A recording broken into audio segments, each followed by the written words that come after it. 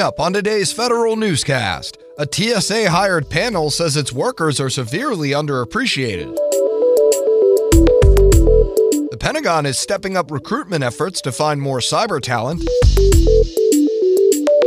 And DMV senators want to make sure the federal money for the Metro rail system keeps coming in.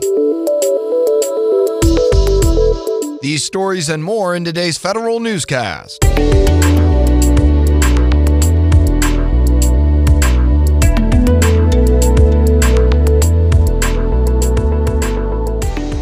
Welcome to today's edition of the Federal Newscast. I'm Eric White. A blue ribbon panel organized by the Transportation Security Administration says the agency's frontline officers are woefully underpaid. The panel says TSA should implement targeted pay raises for TSA officers rather than moving workers to the general schedule.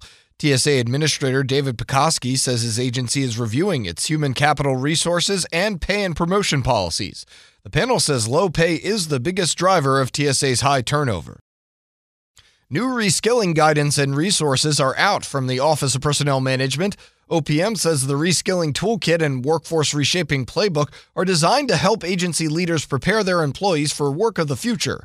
OPM suggests agencies should first conduct a top-to-bottom review of their workforces and consider whether restructuring, resizing, reskilling, or hiring and recruiting new talent makes the most sense for their mission activities. The Pentagon is trying a new approach to recruit top-notch IT talent. Federal News Network's Jared Serbu has more. The Defense Digital Service thinks the current civilian recruiting process is too passive, posting vacancies on the USA Jobs website and waiting for applicants. So as part of a new pilot program, it's just awarded contracts to 5 companies to actively recruit technical talent from the private sector. DDS says the civilian hiring as a service program will target communities the government usually overlooks. Jared Serbu, Federal News Network. The Army, Air Force, and National Guard want Congress to consolidate the process of putting officers into a rank. The procedure, called scrolling, requires a nomination from the President and confirmation from the Senate for officers to be promoted or to move between components. The services hope that consolidating the process will make it easier for troops to go to the Reserve or Guard and then back again. The Air Force's Autonomy Research Collaboration Network, or ARCNet, is officially up and running. The portal facilitates collaborative research and development related to autonomous technologies for the Air Force Research Laboratory. Membership is open to academia, large and small businesses, and startups. The Air Force hopes the portal will increase communication between potential research partners. Federal agencies could spend more than $1 billion on artificial intelligence technologies by the end of fiscal 2019, according to the Professional Services Council.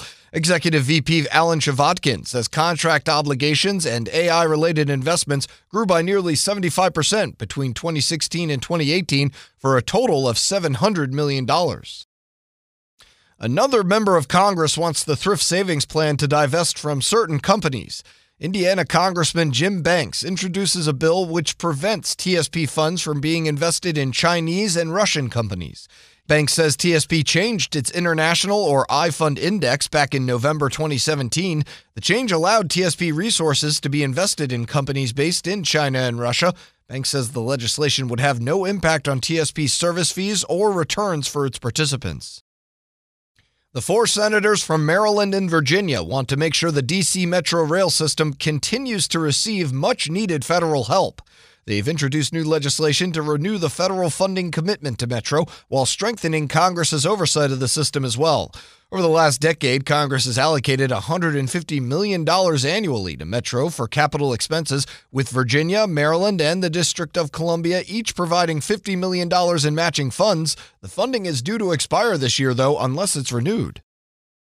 It's going to be a busy summer for DHS's signature federal cybersecurity program. Here's Federal News Network's Jason Miller with details. The Homeland Security Department will award a new contract in the coming week and release a new solicitation in the next month or two as part of its plans for the Continuous Diagnostics and Mitigation, or CDM, program this summer. The new contract award will be an upgrade to the government-wide dashboard that collects cyber data from agency dashboards. Kevin Cox, the CDM program manager, calls it the first step toward creating a dashboard ecosystem.